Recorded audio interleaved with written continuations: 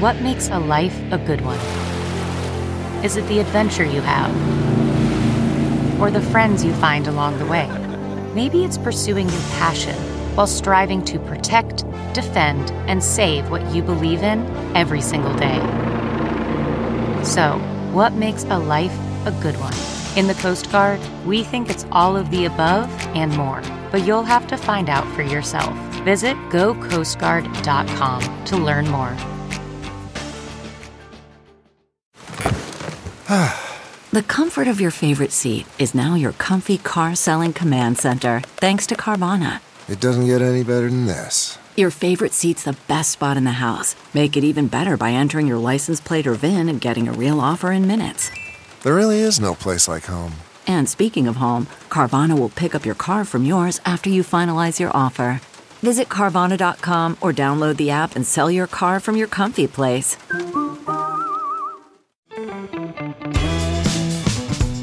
This is the John Fugelsang Podcast. Welcome to it. We are at 866-997-4748. We had quite a day today. There is a lot we need to process, and you will be part of that processing. We're just like cable news, except you don't have to look at our faces, and we let you guys talk too. 866-997-4748 is our number. Hope you had a great Wednesday. Chris Houselt's our executive producer running this monster from South Carolina. We are also blessed to have the iconic Thea Harper here running this thing out of Brooklyn. My name's Johnny. I'm thrilled to be with you. A lot happened in the news today. We're going to be joined tonight by Bob Cesca, by Dr. Tracy Pearson, who I just saw on Dr. Phil, and I've done a couple of panels with her on News Nation. And, of course, in hour number 3, our comedy daddy Keith Price joins us. There are many headlines, a lot to get through. Again, the number for the next 3 hours, 866-997-4748. Hello to all of our daywalkers, everybody who listens on demand, on the app, or on the Fugelsang podcast. How y'all doing? Hope you're good. You can always write to us at our show's Facebook page or my website, johnfugelsang.com. We read your stuff on the air. And hey, why not stay up, till 9:15 some night and join our evil army of the night. The live listeners at 866-997-4748. Either way, thank you. Whether you are listening live or listening through the magic of SiriusXM's merger with Pandora. Thank you very much for being a very interactive crew. Where to begin? Republicans have won back control of the House. Yes, congratulations, everyone. They are now giving the Republican Party a toehold to check Joe Biden more than they've checked him. And even though they had an overall disappointing midterm election, they won the House. They've got it. It's decisive. It came in a California race. Rep. Mike Garcia was declared the winner in his re-election bid. Democrats will now face opposition in the House to everything the American people sent them to do. Again, don't forget, Joe Biden was elected president with more votes than any candidate for any office in the history of American politics. And now it's not going to matter. They will have even steeper opposition against things like gun violence. Well, actually, they did something about that. Anti-voter laws, climate crisis, abortion rights. And again, Republicans won, but they won because of extreme partisan gerrymandering. We can talk about this in Texas and Florida, Ohio. I mean, if you don't understand gerrymandering, just go Google something like Jim Jordan's voting district, and then look on images and see how they draw these M.C. Escher acid flashback nightmare shapes to try to carve up districts as much as they can to dilute the non-white vote. It's nothing new. Ron DeSantis just did it in Florida, but hey, a win's a win. The Republicans hold the House now. They will run batshit crazy committees. You know it's going to be bad when Marjorie Taylor Greene is defending Kevin McCarthy this hard. She wants a gig. Again, a year ago, they were telling us they'd have a 60-vote majority. Instead, they're on track for the smallest of majorities, despite all of this red wave talk. It's been over a week of vote counting. To be clear and sure, they had definitely won the majority. And that majority they've won is going to be extremely difficult for whoever the Republican speaker is starting next year. I mean, obviously, keep your eyes on McCarthy. Keep your eyes on Steve Scalise. He's second in charge. He'll be the head of the Republican Study Committee. And their whole plan is still hold Social Security hostage any way they can. hold Medicare hostage any way they can, shut down the government if need be to get cuts to Social Security and Medicare, because how did a rich guy's money get put in this socialist healthcare program? The majority party in the House dictates everything. They're going to investigate everything. They're going to fight so hard for the lives of the white people who sent them to Congress by looking into Hunter Biden's laptop. You should expect them to disband the January 6th committee on day one. And then on day two, they'll probably launch an investigation of the January 6th committee and try to prosecute Liz Cheney for wearing white after Labor Day. That'll be day two. They're going to now be chairing all the House committees. And all the people who are running to chair the House Budget Committee have said they plan to use the threat of America defaulting on our debt, which could trigger a global economic crisis, to force Democrats to agree to Social Security and Medicare cuts. And if they're stupid enough and mongrelly enough to actually do it, look for Democrats to play it smart and make sure every red state voter knows they're doing it. It's a reminder to all Democrats and everyone, once they're in office, keep one thing in mind. And this goes for you, Hunter Biden. We've learned something in the past 3 or 4 years. Subpoenas from House committees, they're optional. You don't have to pay attention to them. And, if you lie to Congress, you should be fine. Unless you're Steve Bannon, you'll get away with it. And if you try to impeach anyone, it's a big waste of time. Kevin McCarthy is now set to become the most powerful Republican in Washington, D.C., which means there will be so much absurd shit in the next 2 years in this House. So many crazies fighting it out for supremacy, and so much of Kevin McCarthy, who, again, as head of the cult of selfishness, only cares about Kevin McCarthy and nothing else. His whole tenure will be trying to please all these different factions in his party to keep his job. It's going to be awkward. There's a very, very good playing field for the Dems to win it back in 2 years. But listen, I know it might sound sad, but don't feel bad. The news was not all bad today. In fact, you know what? I think we got to give the top 5 good news stories of the day. Can you handle that? Because it was a pretty good day, all things considered. The House passed a bill to limit the use of non-disclosure agreements in workplace sexual misconduct cases. It's going to be a lot harder for evil bosses to use NDAs. That'll go to Biden for his signature. He will sign it. NASA launched the Artemis 1 rocket on an unmanned lunar mission. It'll fly around the moon and pave the way for humankind's return. That's exciting. Hey, we're not going to have World War III. That's the best news of the day. NATO agreed that the missile strikes on Tuesday that hit Poland were most likely an accident. Yes, they were Russian-made missiles, but they were most likely fired by Ukraine. So it eases all the fears we were feeling all day yesterday in the Russia-Ukraine conflict. You might remember Joe Biden was very calm and measured about this, and now we know why. Here's Defense Secretary James Austin updating reporters on the missile impact in Poland and how we're not going to have World War III. Yesterday, we saw reports of a deadly explosion in Poland near its border with Ukraine.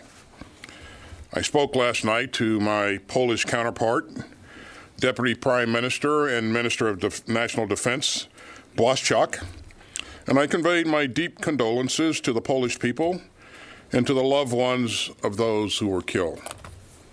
I also underscored America's ironclad commitment to defend Poland.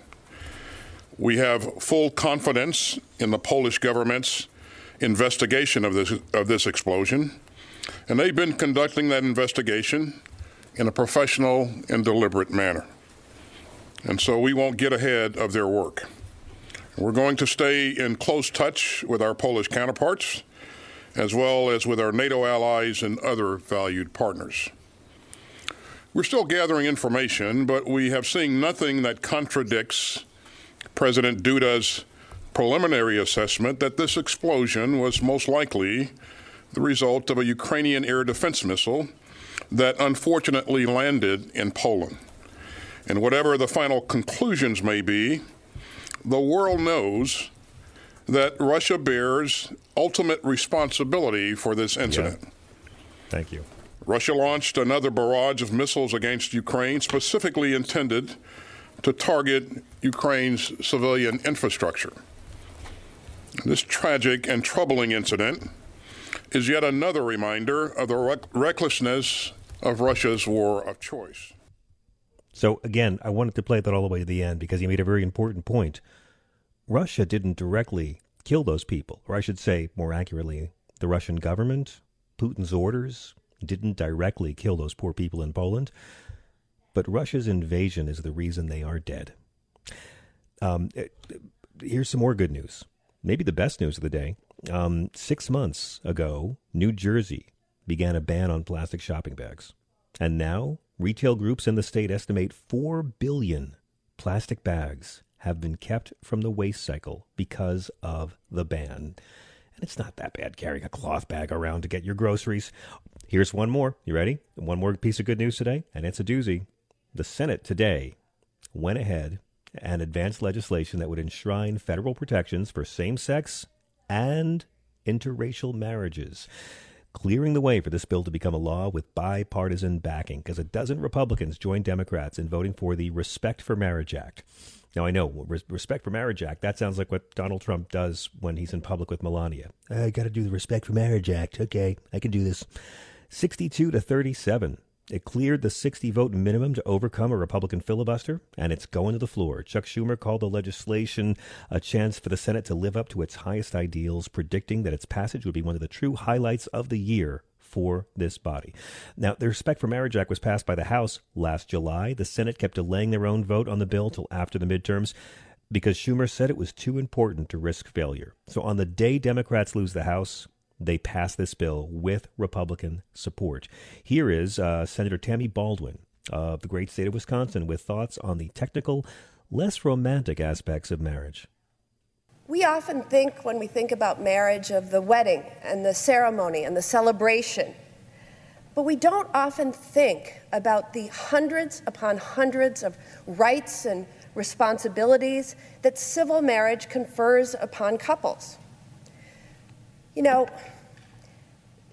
Margaret and Denise were telling me about their recollection of when the city of Madison passed a domestic partnership ordinance, allowing them to register. And when that happened, for the first time, they could be on one another's health insurance. That's something that married couples kind of take for granted, that they can have one another on their health insurance. They had to think a lot about what they would do in an emergent situation where one might be in the hospital. Mm-hmm. Because without marriage, you are technically legal strangers. And literally, if Margaret were in the hospital after an accident, for example, Denise, without having the appropriate papers, the healthcare power of attorney, would be viewed as a legal stranger. Yep. And potentially denied access. And that's how it works, but you have to care about people to understand it. Now, this was pretty impressive to have 12 Republicans vote with all Democrats to move forward on the bill. The House passed a same-sex marriage bill without a religious liberty component last summer, with support from about 50 House Republicans. So the Senate has now passed this version. It'll head back to the House for approval. Mitt Romney signed on to it. Mitt Romney, who once supported abortion rights and gay marriage and climate science and then stopped, now supports gay marriage again. So we're very happy. Welcome back, Mitt. Ron Johnson, by the way, last summer said, even though I feel the Respect for Marriage Act is unnecessary, should it come before the Senate, I see no reason to oppose it. Today, Ron Johnson voted no on the Respect for Marriage Act he promised to vote for last summer. And by the way, keep in mind the Respect for Marriage Act, it takes a cue from Clarence Thomas's boast after they gutted Roe v. Wade, that they would be going after, contraception and other rights. Well, they'd be going after gay marriage as well. They made this protect interracial marriage. All the liberals saying, why didn't the Democrats ever get around to codifying same-sex marriage or abortion rights? Well, they never codified interracial marriage. It's just not something people get around to doing. They get the victory and then they don't back up the victory. I understand. You ever live like that? You don't back up your information. You just think it's going to last. It's a human failing. But Mitch McConnell voted no on this. Mitch McConnell, who is in an interracial marriage, voted no today to protect interracial marriage. You know what? Let's give you one more bit of good news. Can I get one more bit? Because this is a real feel-good thing. And we're halfway through the week. It's hump day. I want you guys to feel good going through the rest of the week. And as you know, if you listen to this show, I've been saying for a couple of years now, Democrats, I love you. Please do me a favor. Do me one favor. Don't ruin Donald Trump burning down the GOP. Merrick Garland, please. It's an unpopular opinion, but I can wait for Merrick Garland to go after Trump until after Trump burns down the Republican Party. Please don't burn it down until Trump has a chance to tear Ron DeSantis into ribbons. Now, it's possible that's not going to happen, but right now it seems like it could. We don't know why Donald Trump's doing this. Everyone around him is telling him not to. Either he thinks he can avoid prosecution, he thinks he can make a deal with the eventual nominee for a pardon, or he's got so much compromise on him that some outside force is forcing him to do it. Maybe he's just doing it because he needs the money. He requires these rubes to pay all those lawyers he has. Well, Trump last night gave the worst speech of his life. We started playing it on the show, and after about a minute, we cut away from it. I mean, it was the worst, okay, maybe not the worst speech of his life. I mean, did you hear it? He didn't say anything openly anti-Semitic. He didn't commit more treason. His dentures didn't pop out. He didn't encourage the crowd to physically beat protesters. So, yeah, okay, he's given worse speeches. But considering the stakes, this man's under a dozen investigations for crimes, from seditious conspiracy to defraud the U.S., to espionage, to defaming a woman who accused him of rape. Now, there was not a single member of Congress in attendance last night, except for Madison Cawthorn, who's already been voted out by his own constituents. And Donald Trump announced he's going to run for president again. Washington Post headline said, Trump, who as president fomented an insurrection, says he is running again. The twice impeached former president has been eager to declare his candidacy, hoping to get ahead of likely rivals and potential criminal charges.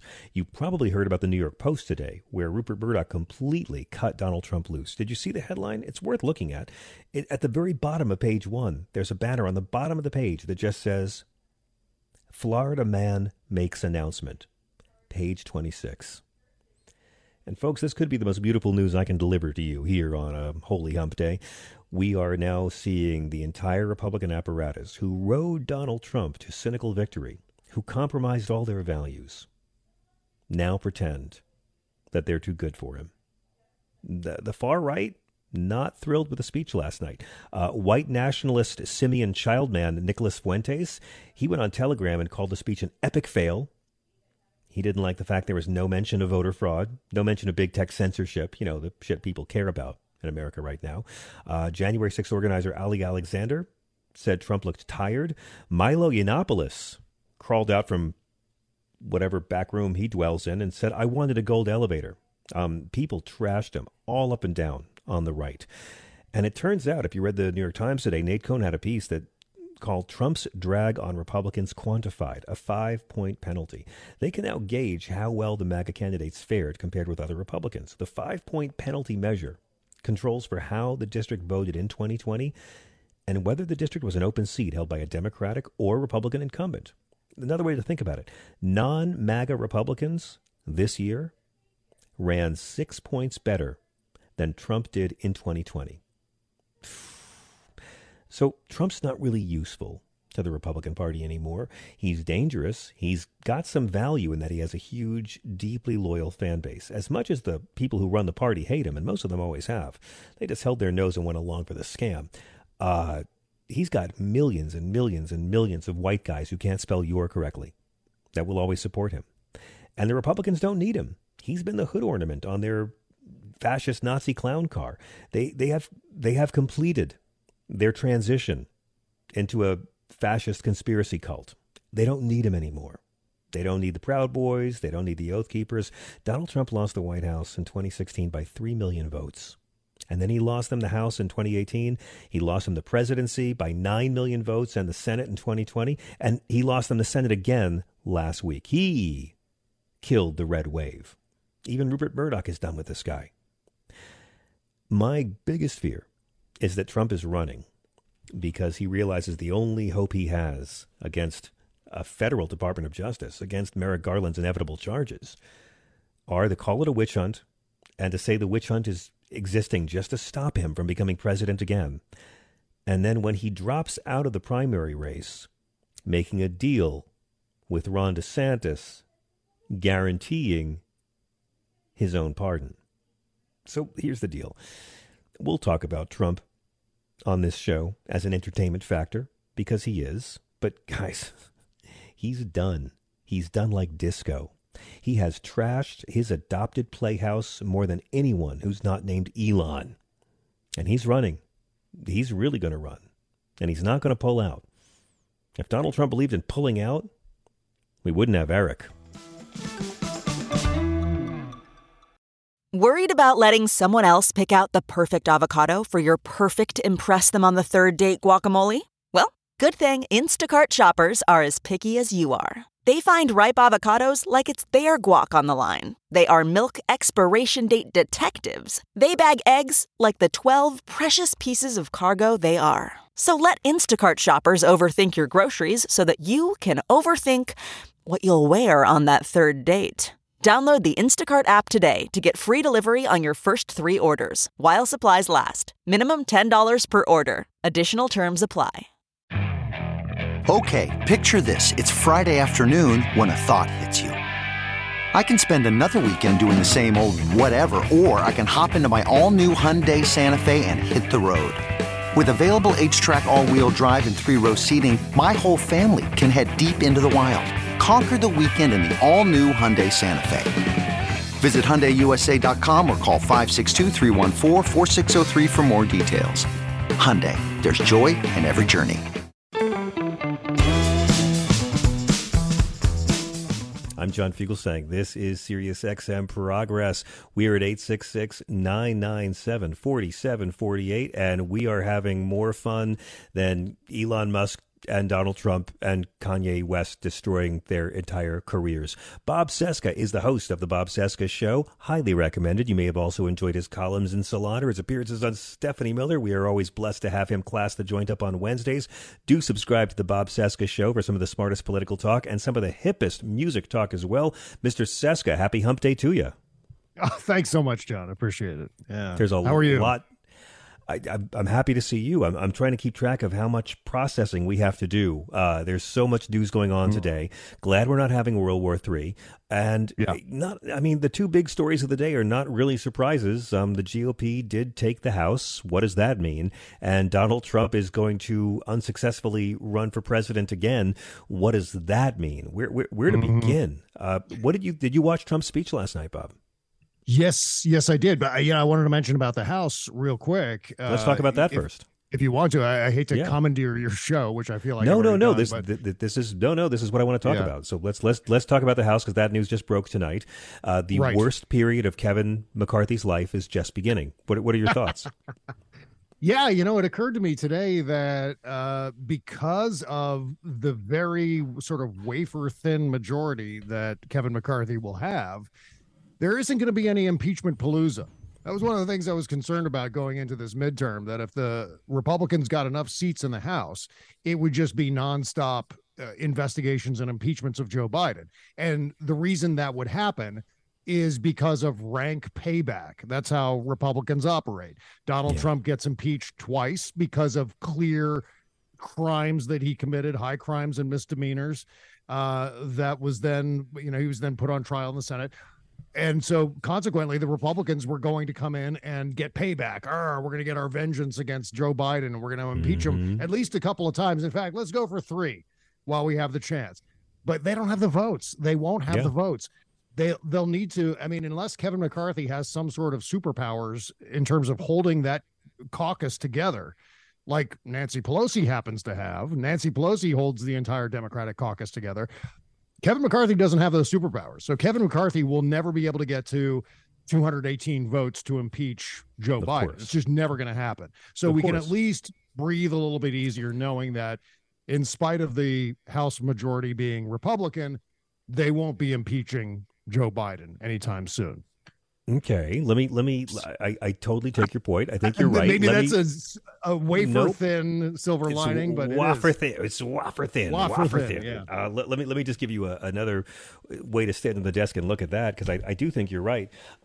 What they will do is have thousands and thousands and thousands of hearings, investigations, hearings, Hunter Biden's laptop, because that's what really affects the lives of working people right now is Hunter Biden's laptop from 5 years ago. Joe Biden's withdrawal from Afghanistan, which Trump wanted to do even sooner and which Trump negotiated. They will be having hearings and investigations and reports and votes. And they're going to do it for the same reason they repealed Obamacare every other week. They're going to do it because they're not going to offer anything to their base, but they've got to keep them fired up. So I think you're right. They won't be able to impeach him, but it's going to be Benghazi 2.0, exploit anything you can to get people as angry as possible. There are going to be hearings about grown, hairy men competing in girls' high school swim teams. Like, they're going to do everything in the playbook except help people to tie up the process. And what scares me the most is they're really going to try to shut down our government again unless they get cuts in Social Security and Medicare. And I think the Democratic Party is going to be smart enough to telegraph that to the public. Yeah, again, I don't know if they've got the votes to do something like that, at least on the floor. But in terms of the hearings, that's absolutely going to happen. It's going to be, it's going to be a circus sideshow constantly. There's going to be the chicken girl and the two-headed boy and, just an array of freaks. By the way, Bob is referring to Marjorie Taylor Greene and Matt Gaetz, folks. That's who Bob. That's chicken girl and two-headed boy.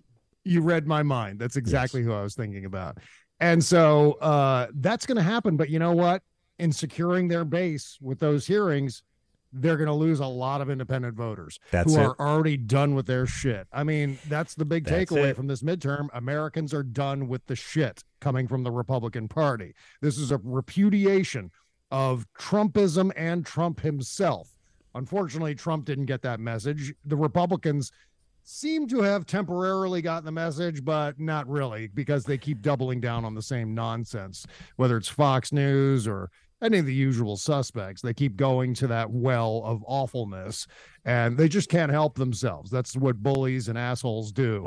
I know. So, and I want to bring it back to Trump in a second, but first let me ask one more question, because Marjorie Taylor Greene is uncharacteristically being very pro Kevin McCarthy. And she is just embracing the deep state as hard as she can and going as mainstream Republican as she can. She's infuriating Matt Gaetz. Is it reasonable, Bob, to presume that Kevin McCarthy has already bought her obedience by promising her a committee chairmanship? Because if she gets to run a committee, I mean, I'm sorry, as horrible as it is, I think she deserves to be the face of this party. I think Kevin McCarthy should have to defend her even more. Yeah. Well, let's hope. Let's hope that Marjorie Taylor Greene gets to chair a committee, because that would be great PR. Again, scaring independent voters, rallying Democrats, and we saw what's happened in the last 3 elections when that actually occurs. Yeah. So if that actually, and you know what, it wouldn't surprise me, because I think Kevin McCarthy wants to make sure that the Rodeo Clown Caucus stays off his ass. And that's right. One of the things that Kevin McCarthy realizes is that the last couple of House speakers, whether it's John Boehner or Paul Ryan, ran up against the Tea Party caucus, and then now the Freedom Caucus, which I call the Rodeo Clown Caucus. It's entirely possible that unless he's careful with these people, they're going to try to oust him the same way they've ousted previous Republican speakers. So in that sense, Kevin McCarthy has a vested interest in giving Marjorie Taylor Greene a committee chair, giving Jim Jordan a committee chair, which he's already going to be the House Judiciary chair, which is a little scary. Now, you know what? I just now thought of that, and it's now I'm just beside myself. I don't know what to say. I mean, it's a terrifying prospect. I just kind of feel like it's theirs to blow. They're not going to do anything significant to try to improve the lives of Americans. They're not going to work with Democrats to pass legislation that can help improve the lives of struggling Americans. They're not going to do dick about inflation. They're going to finally have the House. They're going to do nothing but just sell more umbrage to the crowd. I really think the Democrats are in a great position to just let the Republicans have enough rope. Yeah. And that works. We've seen that work. We've seen in the exit polls how that works. So the last person in American politics I would ever want to be right now is Kevin McCarthy. Exactly. Because he's got an impossible, as you were saying before, he's got an impossible task. How do you balance the fact that a majority of Americans are sick and tired of this nonsense from, the people who are copycats or worship at the feet of Donald Trump. That's versus right. Actually kind of doing something that would make the Republican Party seem less crazy. These are two things that are mutually exclusive, and Kevin McCarthy's got to balance those things and figure out how to make both of them work, because his career's on the line. If he pisses off, the usual suspects, then he's out the door, and who knows who else is going to take over after him. Yeah. Oh, yeah. I love it. Yeah. Oh, sorry. I get a little carried away here. Bob, let me shift gears slightly. Bob, why is Trump doing this? Why is he doing this? He can't win, although he knew that last time. I mean, is he doing it because he thinks he can avoid prosecution? Is he doing it because he thinks he can win? Is he doing it because a foreign entity has compromise on him and is making him do it? Or is he doing it so he can negotiate with Ron DeSantis to give him a pardon in exchange for an endorsement? I mean, why is he doing this? Well, based on his announcement last night, he's doing it because he has to.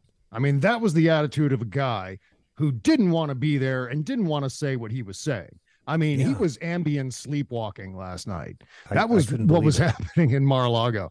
But in reality, I think he believes strategically that this, by running for president, that he's adding another insurance policy, another get out of jail free card into his deck, right? So into his hand, if he's using a poker analogy. And so what this means is if he runs and he conducts what they're saying is going to be a low key kind of campaign where it's kind of low impact for him physically. It's not really a full on, hit the ground running kind of thing, which he can probably handle. I don't know. I mean, I don't know what his health is like. He seems frail these days. I don't know. You're talking about his mailing list getting even more daily fundraising emails than they've gotten for the last 2 years. It sounds like. Yeah. Well, and those donors are all exhausted. I mean, there's been some reporting today from the Daily Beast and some others that say that Donald Trump can't keep going back to that well because he's taken in, I don't know, I think anywhere between 100 million and 150 million with Save America PAC and the subsidiary PACs that he started. And so between that and the fact that he was really stingy about that money and giving it to other candidates. In fact, he only ended up giving it to Republicans running in the midterms after it was too late, after they had been saturated, and very few of them. I mean, he barely let any of that money go. Plus, the Republican National Committee gave him not him literally, but gave his lawyers $7 million. Imagine, and this is me trolling the Republicans, of course, imagine if that $7 million had gone to Republican candidates. And at least maybe, like, let's say, Herschel Walker. Let's say some of that $7 million went to Herschel Walker. You think he'd be in a runoff right now? There are so many races where that could have probably helped the Republicans, but it went to Donald Trump and it was stingy Donald Trump, right? So getting back to what I was saying, I think he's doing this because he thinks that if he wins, then that's a way to pardon himself. That's a way to put down these investigations. So his idea is stall, delay, run out the clock until January 2025 when he can then take over. And if he doesn't, he doesn't, but he's still got that insurance policy in his back pocket. And he can cry witch hunt on the campaign trail for everything they do against him. He did look old and weaker last night, but my God, the hubris, the blind confidence, the mad confidence was all still there. He could eat Ron DeSantis alive in a debate, this guy. And I can't help but being terrified that the overall plan is if Trump gets the nomination, he asks DeSantis to be a running mate, which could be the only way Trump can beat Biden. Or, and feel me out on this one, what really scares me, Trump knows he can't win, but he knows if he runs and racks up a few delegates in the primaries, he can cut a deal with DeSantis that he will drop out and endorse him in exchange for a you-know-what from President DeSantis on day one. Oh, yeah. I'm sure that's somewhere in the back of his brain. Maybe it hasn't occurred to him yet.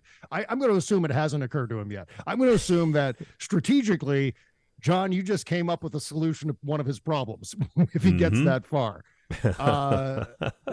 But as far as DeSantis goes, I think DeSantis is the Republican Party's new trophy wife. Yeah. You know, Donald Trump, he's past his shelf life. He's past his expiration date. And they're looking for someone new and fresher and younger and more sparkly. That's right. And they found Ron DeSantis, and they're going to give him a try. It's entirely possible that once they road test Ron DeSantis nationally, that they decide, you know what, maybe this isn't the guy. But I'm sorry, Bob. They're giving all their personal information to Ron DeSantis after one Tinder date. They have chosen this guy. I mean, they can go ahead and have like 20 other Republicans run. The GOP has picked Ron DeSantis. Yeah. Yeah. Well, you know what? They're still going to run a primary. They're still going to have other candidates running for president. Mike Pence all but said he was running this week. Wow. And I think you're going to see, yeah, that's going to be exciting. Wow. How's margin of error is terrified of Mike Pence. Oh, he's going to kick margin of error's ass in all the polls. Let me tell you. Yeah, absolutely. But there's going to be a whole cattle call of Republicans who are going to run. If the midterms had gone the way they wanted it to go, had there been a red wave, right, there would have been an uncontested primary with either DeSantis or Trump, probably Trump. But you know what? That's off the table now. They've got to throw everything against the wall and see what sticks. Well, then here's the question. Are you afraid of Ron DeSantis? No. You know what? I don't know how to term it. I think what we ought to do is hope for the best, hope that Ron DeSantis, as I'm predicting, kind of crashes and burns, but expect the worst. Be prepared for the fact that Ron DeSantis is the slightly more disciplined Trump. He doesn't mouth off the way Trump does. He's a little bit more reserved in that sense. But he does. I'm not saying he doesn't have a temper. He certainly has a temper. But he's not erratic and weird and crazy like Donald Trump, or at least he doesn't come off that way. But he is corrosive and bigoted and black-hearted like Trump. Absolutely. And not as smart. He's full on Trumpism. And being smarter than Trump doesn't mean one's smart, right? I mean, let's be honest. The guy's charisma his charisma is great for a Republican from Florida. You know what I mean? Yeah. Well, which means he has no charisma, and that's the problem. I think a lot of national Republican voters, I think I've talked about it on this show before, that a lot of national Republican voters who haven't really seen Ron DeSantis up close are going to finally take a look and go, well, are we sure it's this guy? I mean, if you remember in 2016, there was 1 week where each candidate had a week as the front runner on the Republican side. Oh, 2012. 2012. Exactly. Ron Paul for a week. Yeah. Well, that could happen again. I still have not ruled out the possibility that the Republicans are going to see the single woman vote from this midterm election, how the Democrats were able to dominate that vote. And that makes me think they may try to outflank the Democrats by running a woman at the top of the ticket, not just as vice president. They may end up running Kristi Noem or Nikki Haley, there's an outside Carrie Lake in there too. But be cautious about Nikki Haley and Kristi Noem, because they've got that Palin energy, that big Palin energy. Yeah, and I could talk about Nikki Haley a little all bit day. brighter than Palin, yeah. Bob, while I have you for one final minute, there have been many studies around the world that have shown that masks work. Now, closer to home, the New England Journal of Medicine has just put out a study that essentially proves that masks in the school districts did lead to significantly fewer COVID-19 cases among students and staff. This is empirical, right? Yeah. Oh, yeah, absolutely. They compared, these are real world studies. These are not, double blind sorts of laboratory studies with people who volunteered to come in. They compared schools that had mask mandates versus schools that did not have mask mandates in the Boston area.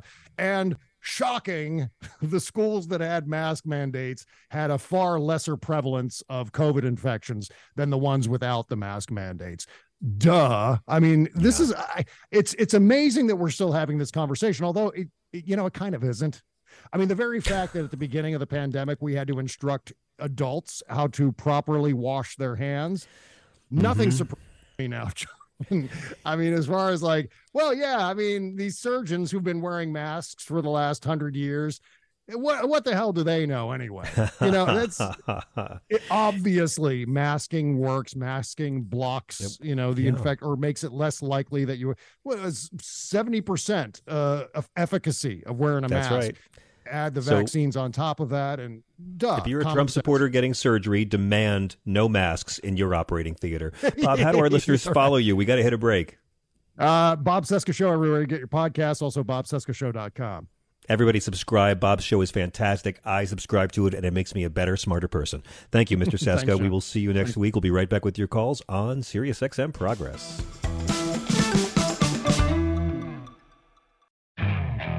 Okay, picture this. It's Friday afternoon when a thought hits you. I can spend another weekend doing the same old whatever, or I can hop into my all-new Hyundai Santa Fe and hit the road. With available H-Track all-wheel drive and 3-row seating, my whole family can head deep into the wild. Conquer the weekend in the all-new Hyundai Santa Fe. Visit HyundaiUSA.com or call 562-314-4603 for more details. Hyundai, there's joy in every journey. CarMax is putting peace of mind back in car shopping by putting you in the driver's seat to find a ride that's right for you. Because at CarMax, we believe you shouldn't just settle for a car. You should love your car. That's why every car we sell is CarMax certified quality, so you can be sure with upfront pricing that's the same for every customer. So don't settle. Find love at first drive and start shopping now at CarMax.com. CarMax, the way car buying should be.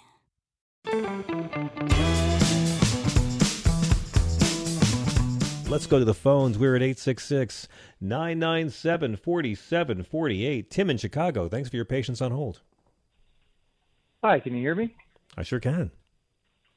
Well, so glad to be on with you, John. I'm a relatively recent addition to your Daywalkers. I first heard you on Michael Cohen's podcast and have been listening to you ever since because I was just floored by your command of the issues, appreciation for history, and above all, your encyclopedic knowledge of Scripture. And I have to tell you, my friend, your patriotic duty to this country is not sitting on this radio show agreeing with 99% of the people you speak with, but rather going on a speaking circuit in the Bible Belt and just taking these aptly named fake Christians to task about how little they know about their supposed faith and Savior. Because I have to say, these evangelicals, they're a close second when it comes to sources of misinformation, right behind the right-wing outlets.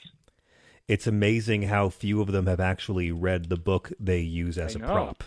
And for me, my deal, and I thank you for your kind words, I come at it from kind of a weird perspective because I'm not an atheist, but I don't ever claim to be a good Christian. I've never claimed to be a good Christian. That's not my angle. A monk and a nun. I mean, my dad was a brother. He wasn't a monk. He was a brother. But I can't think of anybody else. If you had a gun to my head, that could.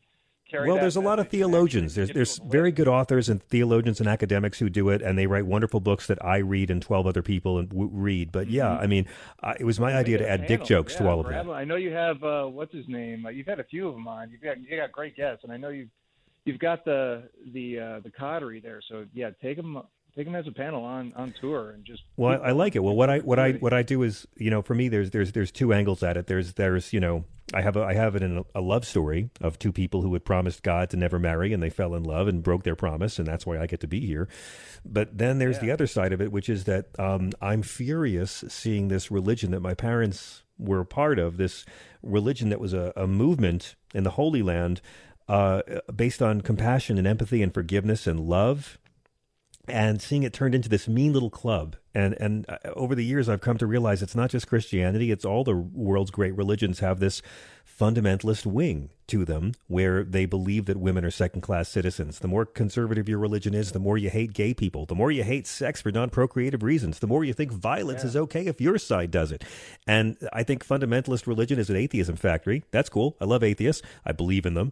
But I've had it with godless motherfuckers like Donald Trump and Mike Pence, because I actually think when it comes to the New Testament, those guys are equally fake Christian. Absolutely. As you said before, if I am in a Rolling Stone covers band and I never play a Rolling Stone song, am I really in a Rolling Stone cover band? Wow, you have heard me talk. Yeah. Well, that's my point. Exactly. A lot of folks like Chrissy Stroop, who's a great, great writer, and she fights me on this, and she goes, don't call them fake Christians. This is what Christians really are. And I keep saying, no, if I'm in a Rolling Stone cover band and we only play songs by The Who and the Beatles, then I'm not really a Rolling Stones cover band. And that's what it's about to me. And to me, the media is the real bad guy, because the media needs a villain. So you get a Jerry Falwell, you get a Pat Robertson, you get one of these right-wing guys, and the media doesn't care about putting on someone who's going to talk about love and empathy and what the Gospels really say. The media knows these guys are douchebags, and they like that because the media's job is to get clicks. So we all tune into a villain, but then there's no medium ground. A college professor who used to be a man of the cloth, and he used to wear a shirt that said, too many right-wing Christians, not enough lions. See, so that's funny, but I wouldn't wear that. I'll try to be as quick as I Go can ahead. because you've got some personal experience in this. And, with Donald Trump's, whatever announcement, who cares? People are talking about, obviously, as they do, about Biden's, future. And is he going to run a second time? He says he is. I personally think that's a bad idea unless he gets rid of his current VP, Kamala Harris. I mean, because the vice president in a Biden second term is going to carry a lot more importance. Kamala Harris is clearly not up to the job. She's a careerist that the careerist fawned over because of her. Yeah, just she'll do and say whatever she can do and say to get to the next level. She has no ideology. She couldn't even win her own state in the primaries, but the corporate media fawned all over her because she's a demographic that they could sell diapers from. So. If he had like a Katie Porter, I think she's a bit smarter. I think she's a bit smarter than that. I think that she has certainly not had a chance to assert herself or show off why she would be fit to be president, and I'm willing to give her the chance to do that. I certainly think they've kept her hidden this whole administration. Multiple times she's flubbed it. I mean, I'm sorry. I mean, we're a country of 30-second memory. You got to make that impression. You got to make it stick. Of course, but here's the flip side to it. Here's the flip side to it. Let's say, God forbid, Joe Biden leaves us, or he dies, or he has to leave office. He retires or resigns, and Kamala Harris is now suddenly the incumbent president. Who do you want, Kamala Harris or Ron DeSantis? If those are your choices, I have a lot of faith that Kamala Harris will be the one who cares more about the environment, more about labor, more about women. Yeah, that's yet another lesser of two evils argument, which that's. But that's all of it. It's all lesser of two evils. That's all politics. Yeah, that's a two-party system, which I know you don't like third parties, but I like third parties, but when they don't ruin it. I mean, Lincoln was third party, but yeah, I get what you're saying. As you said before, third parties keep the more mainstream parties honest. They make them work for the votes, which you're supposed to do in democracy. I agree. So I agree with you, but I don't like voter shaming. When you vote for someone, you're not voting against or for someone or taking a vote from somebody else. You're voting for the person that gave you the most confidence that they do be the best person at the job. You can't walk into a job interview, which is basically what a campaign is. It's a year-long job interview, and tell the hiring manager, hey, if you don't hire me, you're a horrible person, and you doomed us all. I mean, sure, but do remember, at the end of the day, for many of us, it does come down to ideology. For a lot of us, like Carrie Lakes of the world, okay, who's the shiniest thing? Who's popular? That's what I'm going to vote for. But for many of us, we do vote because of the issues. And so, in that sense, I think we do now. I'm not a Democrat. I don't. Whoever they run, I'll probably vote for them anyway. No, I think that's a silver lining. I mean, if you remember, after Hillary lost, there was one of those famous signs that say, "Hey, if Hillary had won, we'd still be out to brunch." I think the silver lining to Trump is that people are now paying attention. I live in Chicago, deeply blue city and deeply blue state, and I've lived next to a library that's a voting booth or voting station rather, for the past 8 years. This election, I saw a line out the door and around the block twice for a midterm in a safely blue state. Never saw that before. Great. So I think people are finally paying attention the way they should in democracy, because as Aristotle said, democracy only works if the population is informed. And I think we're getting in that direction. So anyway. I think so, and God bless young people for it.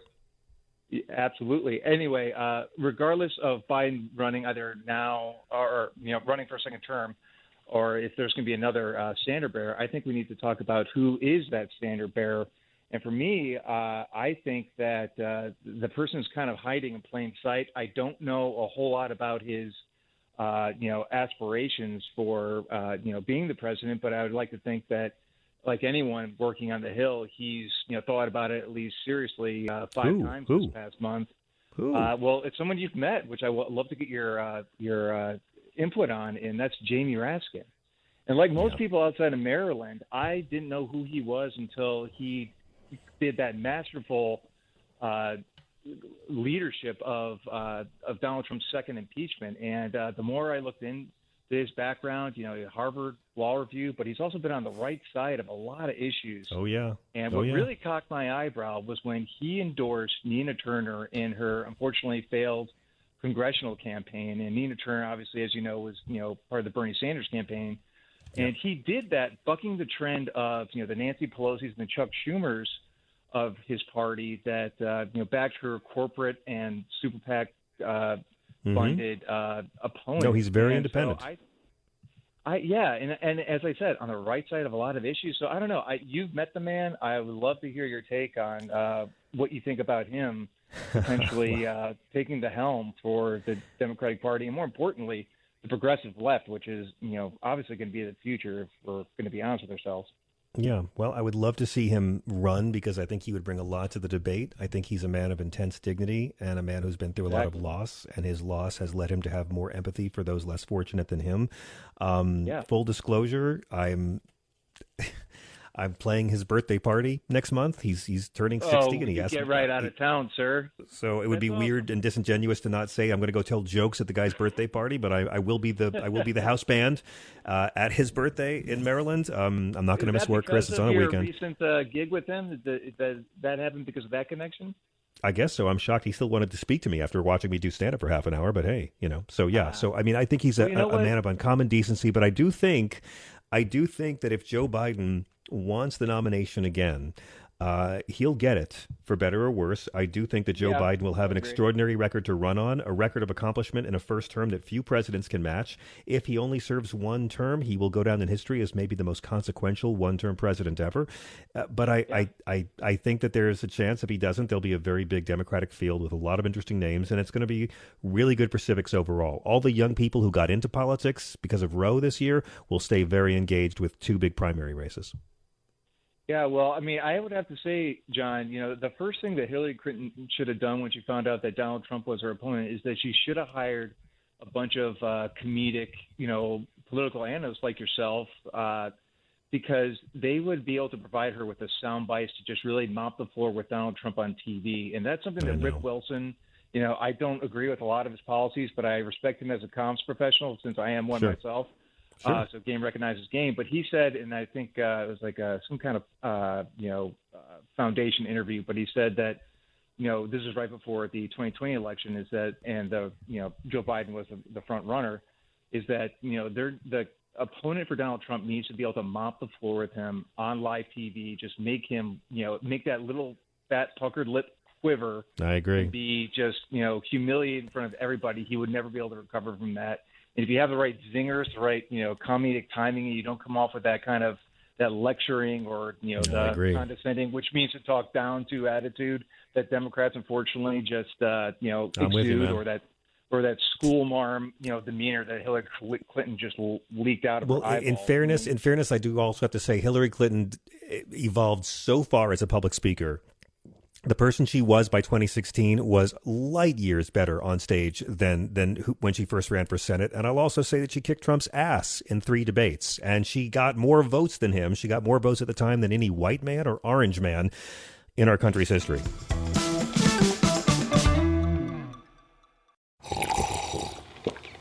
That's not just the sound of that first sip of Morning Joe. It's the sound of someone shopping for a car on Carvana from the comfort of home. That's a good blend. It's time to take it easy, like answering some easy questions to get pre-qualified for a car in minutes. Talk about starting the morning right. Just like customizing your terms so your car fits your budget. Visit Carvana.com or download the app to experience car shopping the way it should be. Convenient, comfortable. Welcome to Fail Better, David Duchovny's new podcast with Lemonada Media. On Fail Better, David, who has experienced both low and high-profile failures throughout his life, explores the vast world of failure, how it holds us back, propels us forward, and ultimately shapes our lives. Each week he'll chat with guests like Ben Stiller, Bette Midler, and more about how our perceived failures have actually been our biggest catalysts for growth, revelation, and even healing. Through these conversations, he hopes listeners can learn how to embrace the opportunity of failure and fail better together. Fail Better is out now wherever you get your podcasts.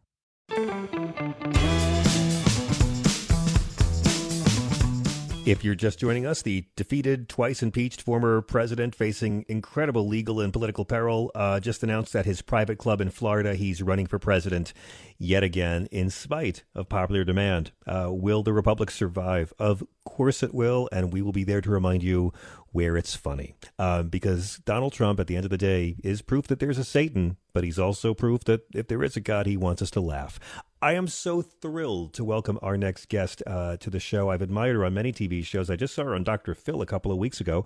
I've had the pleasure of being on panels on News Nation with Dr. Tracy Pearson. She's a legal analyst and consultant, appearing on TV, radio, podcasts. She's been quoted in so many publications, from Forbes to Fast Company to the New York Post. She does so much TV, including Cheddar News and multiple Fox syndicates. It is a great pleasure to welcome Dr. Tracy Pearson, finally, to SiriusXM. Hello.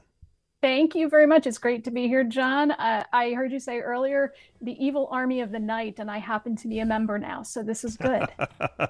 I'm delighted. Thank you so much.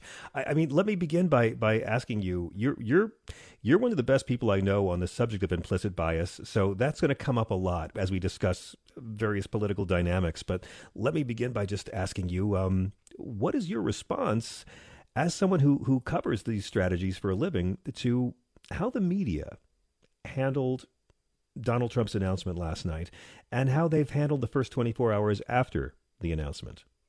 Oh, their job is to get the story as fast as possible and beat the other outlets. And they're not pausing to think about what they're conveying to the American people, to the public at large. One of the outlets that got it right last night was NPR. They nailed it. They described him exactly as who he is, which is the twice impeached, alleged to have started an insurrection, et cetera, and so on. I mean, it was all in that one headline, and it was perfect, as opposed to, how the other folks described him, which was void of any real factual information. And I think that when we've talked about on News Nation, about the issue of framing and how you choose to frame a subject and why you choose to do that and why you choose to describe things the way you do. So I think the media needs to get a lesson from 2016 and really get a handle on it. There's so much media coverage of Trump's announcement. And I find that right-wing media that carried water for this racist clown and backed up his lies, defended his lies, attacked his critics, ran interference from every way they could, traded in their manhood and womanhood to be supplicants to this despicable cretin, and left-wing media or moderate centrist media that used this man and exploited his loathsome qualities for ratings. They're all now pretending they're too good for this guy, all of them. And again, I include the entire media spectrum who cashed in on this man. It's almost like both sides have suddenly realized, oh, he's not going to be as good for ratings anymore, so we don't have to air him or pretend we like him. Absolutely. They are no longer pandering to an audience of one. And, Murdoch and company are no longer engaged with Trump, at least formally. And so they're not interested. And all the other media outlets. I mean, I watch them too. News Nation, I love News Nation. They paint themselves as sort of being neutral, which is not a thing. It doesn't exist. It doesn't exist. Like fair and biased. How can you be fair and how can you be fair and biased is what I call this show. Fair and balanced. It's like, how is it possible to be fair and balanced at the same time? You can't necessarily do those two things, but it sounds good. Objectivity doesn't exist, and it just, to me, it makes me crazy, because I think I get the right wing media. Haters going to hate, right? They love Trump. He was their champion. They loved it.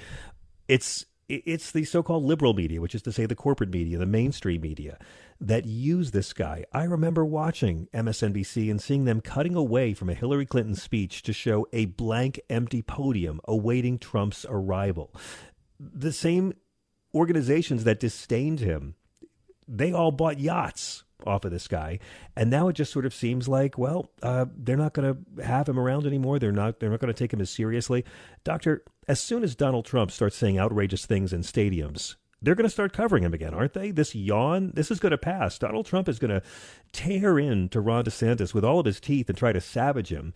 And there will be people who mistake that for strength or ratings gold. My understanding is that at least MSNBC has taken an approach of not covering, not airing things that are false.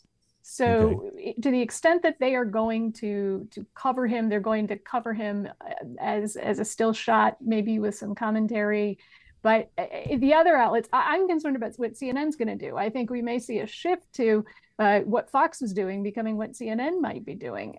I don't know what's happening with that outlet. Obviously, Fox is going to cover the nastiness and cover it in a way that's not truthful. Right.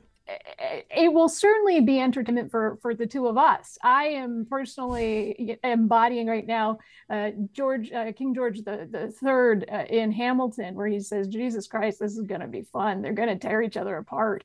And I think that that's going to be entertaining. But I worry about the entertainment value of that skewing voters in a very bad way. I think that when you get these two evildoers out there are people that are going to follow one or both of them. Of course. Dr. Stephen Hassan, he's a great guy. I wanted to ask you about Dr. Stephen Hassan. Yes.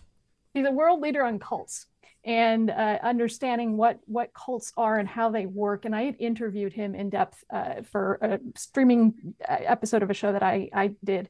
And he was really fascinating in understanding how mind control happens. And that the thing that we understood mind control to how it originally came about was having contained spaces. When you think about certain, quote, religions where there's contained spaces and they control what you see and what you hear and what you look at and who's there. And that's how you get brought into the cult, and they love bomb you, etc. Those spaces have now become the world with technology, and that they can do the same thing in these echo chambers. And that's really what's happening on things like Twitter, and less so on Instagram, but Twitter and TikTok and all of the other things that are out there that I try to avoid if I can. But I think that I learned TikTok the other day. I'm trying to learn TikTok. I'm trying to do TikTok as well. I'm stumbling my way through TikTok right now. Exactly. And it's, millennial reporting, not exactly. I'm not, but I don't know how to do some of this stuff. It's amazing. I've turned into my parents where I'm just like, right. But Russia does know how to do this stuff. Russia does know how to do this stuff. And what's amazing is, when we look at how the technology has evolved from George Bush to now, I mean, let's go back 15, 16 years. The devotion to George W. Bush was cult-like. If you criticized him in any way, you were in league with the terrorists and you hated freedom. I'm not exaggerating. They were so devoted to Bush. And then one day, Trump came along in 2015 and said, Bush lied us into war. And overnight, the cult had a new leader. And suddenly, Bush became persona non grata overnight in the Republican Party, and Donald Trump was the new leader. And I thought, how can they shift their loyalties so rapidly? And now this week, we are witnessing the same process happening in a much more organized way from Trump to Ron DeSantis. I mean, I think it's reasonable in a year, some of these trolls are going to deny they ever supported Trump. Absolutely. And it's the way the human mind works. The human mind is trying to place things into buckets. Your brain is working 24/7 to categorize information. It's coming in as fast as you can imagine. It's happening while you're sleeping. And what happens is your brain is taking it in through your ears, your eyes, et cetera, and putting it into these buckets. This is like this. This is not like this. And then what it's doing simultaneously is trying to assign how you're going to respond to that simultaneously. And it's, as I described, this is the fastest blackjack game that you could ever imagine. And that's where error comes into play. That's where you get something like implicit bias, because your brain it's the same hardware, same software, never been an upgrade. It's the way it works. And it all comes down to survival mechanism. Everything is about survival. It's programmed off of when we were being chased by tigers. So when you want to survive as being liked, your brain processes information. And if your peer group happens to be a group of somebodies who are aligned with the George Bushes, then with the Trumps, and now whoever's going to come after Trump, then you're going to be more likely to treat that information favorably and respond in kind. It really is a scientific basis for why this stuff happens. And the key to understanding what to do about it is understanding it's scientific and that it's not a personal character flaw. And that also understanding that you need to be able to see the bigger picture. You need to ask yourself, why do I think that? Why do I think, let's say, that Donald Trump is incompetent? And then go through this process of analyzing that information. The problem I think that we've ended up with here is that most of our population doesn't do that. They don't think about why they think about what they think. And they don't question those things. And that's why a show like this is really great, because we stop, we pause, and we say, wait a minute, let's talk about this and back up from it and engage with people so that they are part of the conversation and they aren't just receiving information from people that they like. If you like MSNBC and you're a Rachel follower, then you like them. And if you're a CNN person or if you're a, whatever person, then you liked them and you aligned with them. Again, the brain doing the category thing. Exactly. So it's deeper than something like product brand name loyalty, GOP, Bush. It's a form of pure tribalism. And I guess the fight or flight impulse comes into play when an authoritarian-based party is constantly for decades telling you what the existential threat to your family's safety is. Oh, the communists are going to come. The Russians are going to come. Okay, well, that's over. Now it's going to be the drug dealers and the cartels. They're going to come. Okay, well, that's over. Now it's going to be the terrorists. Oh, we had that. The terrorists are coming.